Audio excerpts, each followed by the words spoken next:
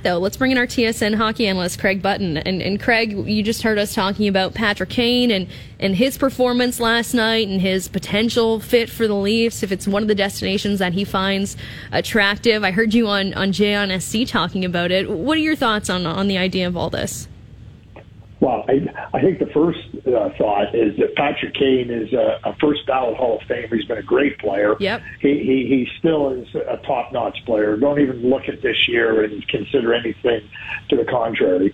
And what am I going to do? Say that Patrick Kane doesn't fit in on any team? I'm dumb, but I'm not stupid. And Patrick Kane is that good. So, you can look at different areas of a team and you can say, okay, we want to strengthen ourselves there. But Patrick Kane would strengthen any team that he's on. And, adding him to the Toronto Maple Leafs, just gives them even that much more offensive punch. And they're already a top offensive team. And, if that's the path that they want to go into, well, that strengthens their team. If they want to go into a different direction with a defenseman or a different type of forward, well, that'll strengthen their team too. The whole goal here is to strengthen your team. And if anybody wants to suggest that Patrick Kane wouldn't strengthen your team, I would suggest that person needs to maybe not talk about hockey. Well, I'm curious, Craig, what type of due diligence would Kyle Dubas have to do before making this type of trade? There's the ongoing speculation about Patrick Kane's hip injury. Are general managers privy to that information, the medicals and whatnot, prior to making deals? What type of due diligence would he have to do to be comfortable making this type of trade? Well, the first thing you have to do is you have to get to a point where, you satisfy the Chicago Blackhawks with respect to, a deal that they're comfortable with. Then you can say, but hey, this is going to, every deal is subject to a medical and making sure that everything is checks out health-wise. But, the Chicago Blackhawks owe nothing to to any team unless there's a deal that's ready to be there. Now, can Kyle Dubas ask Kyle Davidson, hey, listen, you know what, I'm going to engage in these talks, but can you assure me that Patrick Kane is healthy or there's nothing lingering? And, Kyle Davidson say, I can assure you of that, but, and leave it at that. And then it becomes your word. And there's no GMs in the league that are going to mislead or lie in that respect. Number one, it's not in their DNA. And number two, it doesn't serve any good purpose. So that doesn't happen.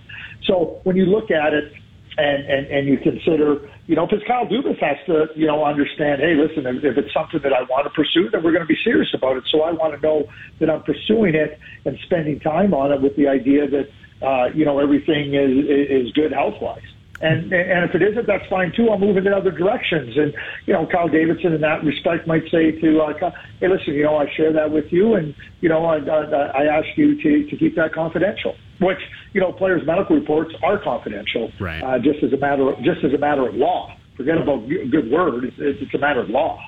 Do you think the Blackhawks owe anything to Patrick Kane? If he came up to them and said, hey, I want to play in Toronto, would it be a situation where they do whatever it means, or would they still need to get that top tier, assets back in order for them to make that swing? Or do you think that Kane has given enough to this organization where they would say, okay, we'll go and we'll see if we can get something we could live with? Maybe it's not the best return, but something we could live with and figure something out with the Maple Leafs to facilitate that for Patty Kane.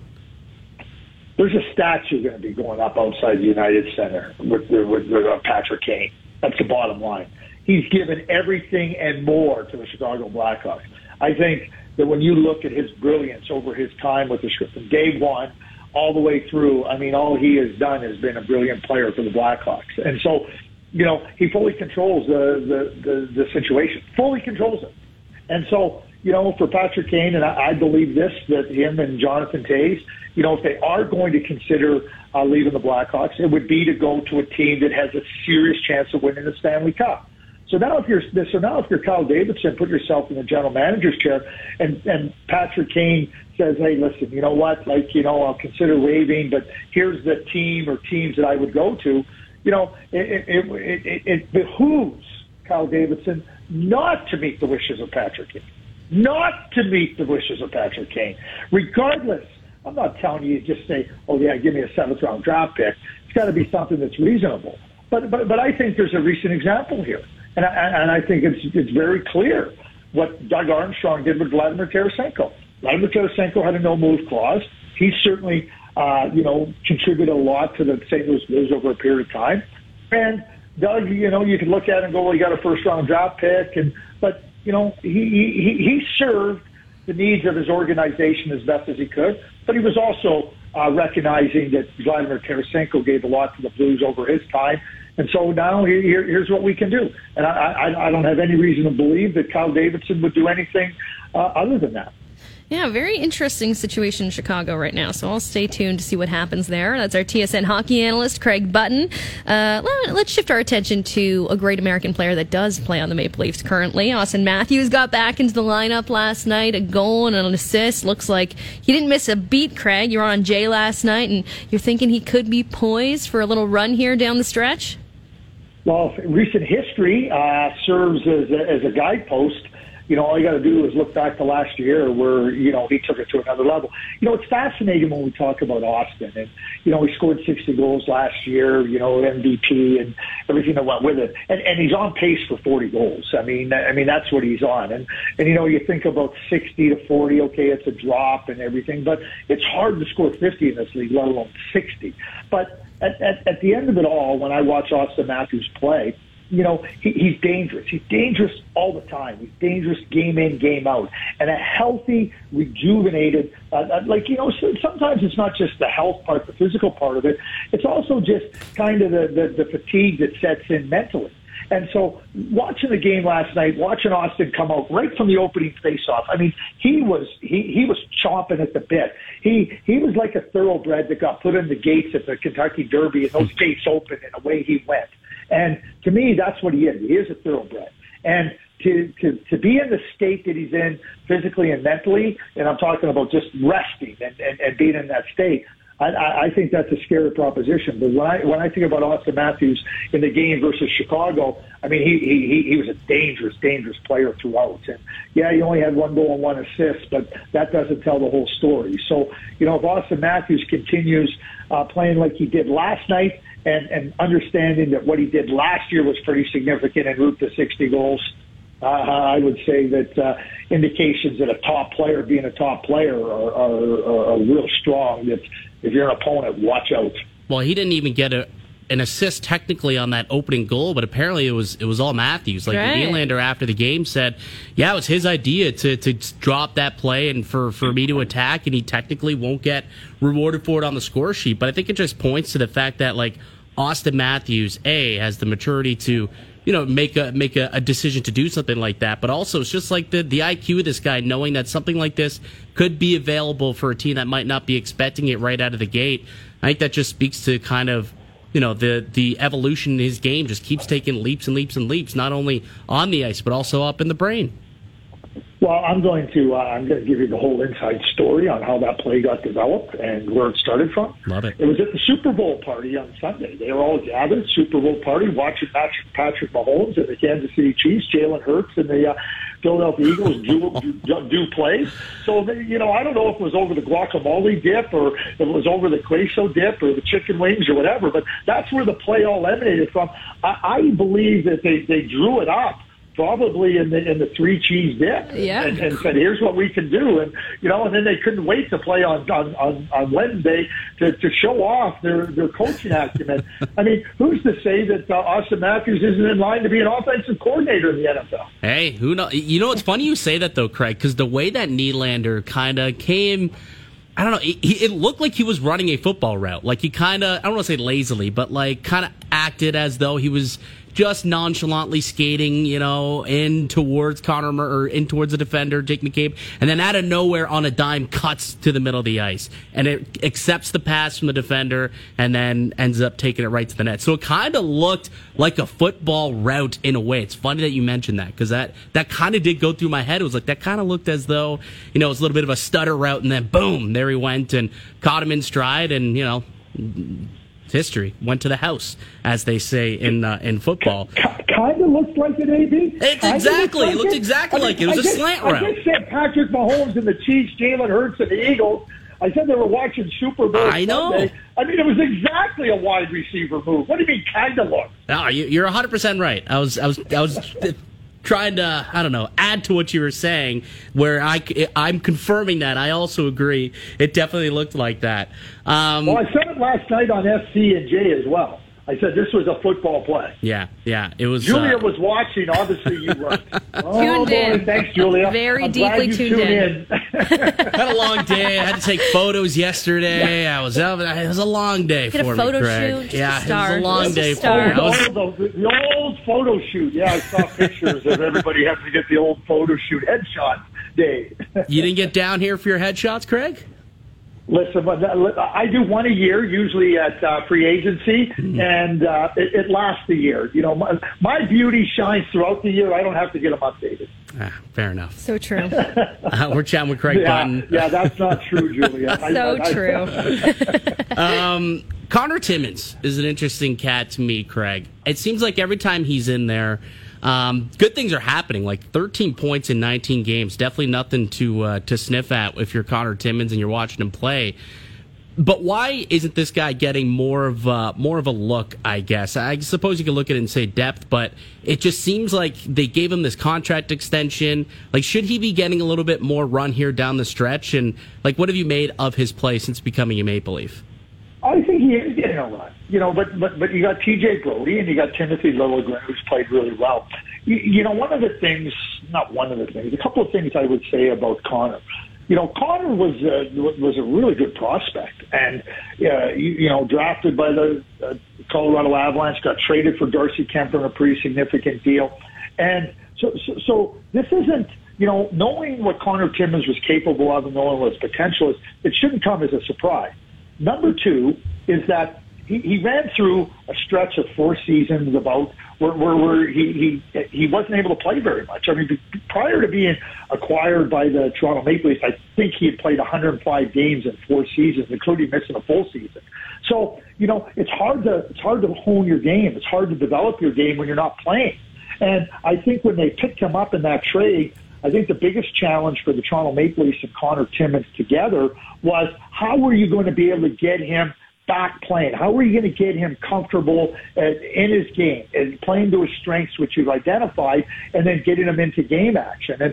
And so you look at the Toronto Maple Leafs, and I think they've handled him really nicely. But I think that it shouldn't come as a surprise based on Connor's potential. And, you know, when you make that trade back when they did, you got a lot of runway to help the player develop and get him moving along in the right direction and in the direction that you feel he can do that. And certainly he has shown that. But I think I think all in all, when you look at where Connor Timmins finds himself today, I think that's a great place for Connor, and I think it's a really significant place for the Toronto Maple Leafs to have found him that opportunity to develop his game, because it's not easy to develop your game at the NHL level, and Connor's done a nice job of that. Yeah, pretty impressive little resurgence from Connor Timmins. And that's Craig Button on the phone, our TSN hockey analyst. Let's go around the league a bit, Craig. Take a look at our trade bait board. Timo Meier, currently the top dog on that one. The Leafs have checked in there, but we've kind of heard the Leafs have checked in everywhere, so I don't know if it counts as a full report. Where do you think Meier would have the biggest impact, Craig? Calgary Flames. I think he's exactly what they need. I think that, you know, they lost Tkachuk, and that was a big loss for them. And I'll go through this real quickly. The Calgary Flames are still a really top team defensively. You know, let's put Markstrom aside. He struggled this year. But offensively, they're in the 25th percentile. That's simply not good enough.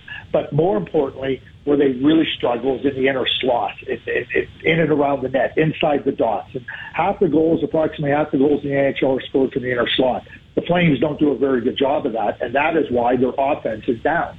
So when I think about Matthew Tkachuk going out the door, and you think about a player that could come in the door and provide them that opportunity, it's Timo Meier. He doesn't have the same type of edge that Matthew Tkachuk has. Very few do.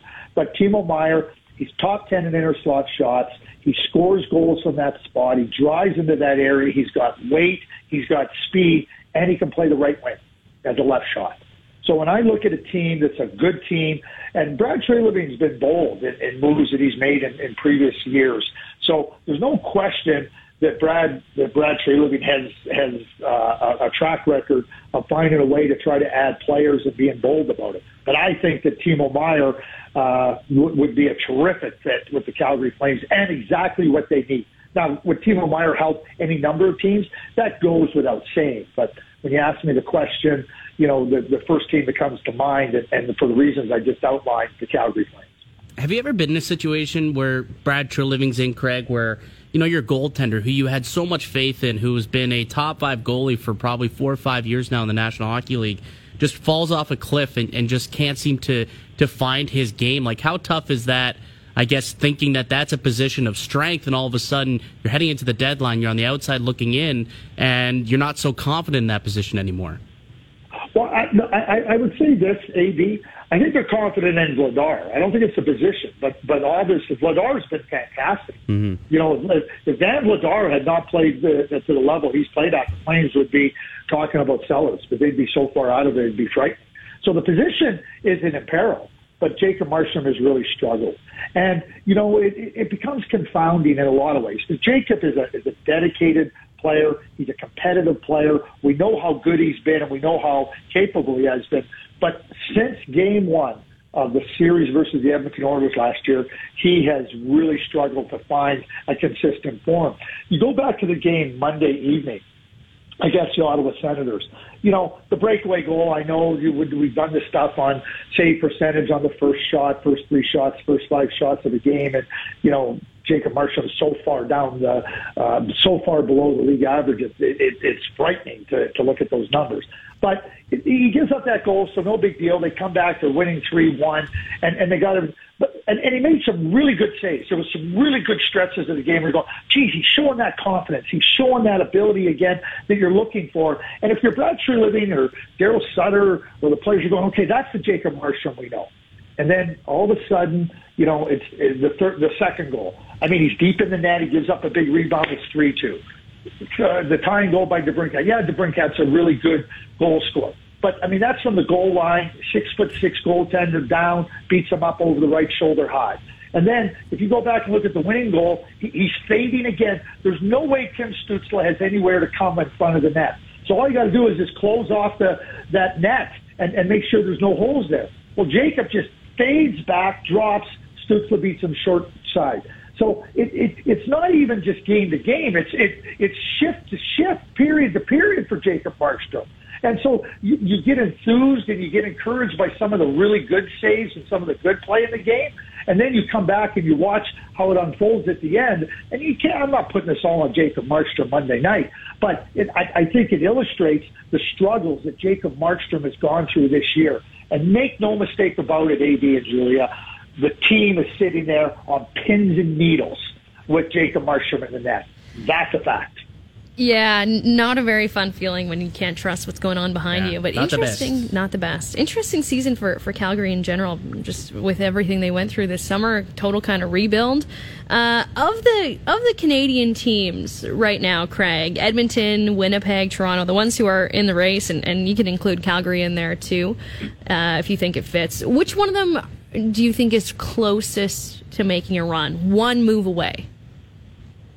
One move away? Well, I mean, it depends what that move is, yeah. Right? I mean, if you ask me today, and I've done this previously, I did it a month ago, I think that for the Canadian teams, the Winnipeg Jets today, with their current roster and their path, are best positioned to go deep into the playoffs. And that path is a Western Conference that doesn't have a clear-cut favorite.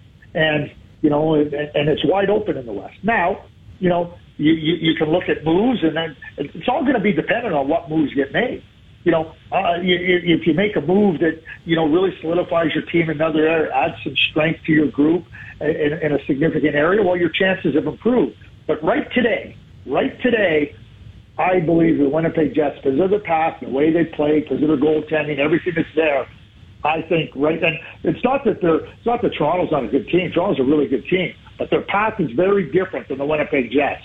And their path is much, much more difficult. Yeah, the Jets are just a team. They got some cap space. Just looking now, $7.4 million. So they could make an addition I mean, whether it's up front or down the middle or on the back end, I mean, they're a pretty solid group, and there's space there to do something. Chevy's going to be an interesting GM to kind of keep track the next couple of weeks. Question for you, Craig. Last week, or maybe it was 2 weeks ago, we talked about the idea of load management, somewhat of a new age thing that's going on in pro sports, and it seems as though there's a new little thing that's popping up in the NHL here, and it's healthy scratches for trade related reasons. Are you I mean, what are your thoughts on that? Do you like this idea, or is this kind of bugging you as much as it's bugging me? Well, here's how I'll frame it. I understand, what teams are trying to do, and keep in mind, it's not just the teams with the players that they're sitting out for trade-related reasons. It's other teams that you're talking to and conversing with, and in constant dialogue with about the acquisition of said player. So, you want to make sure that you're at a point in time where that player can move to his other team and be ready to go.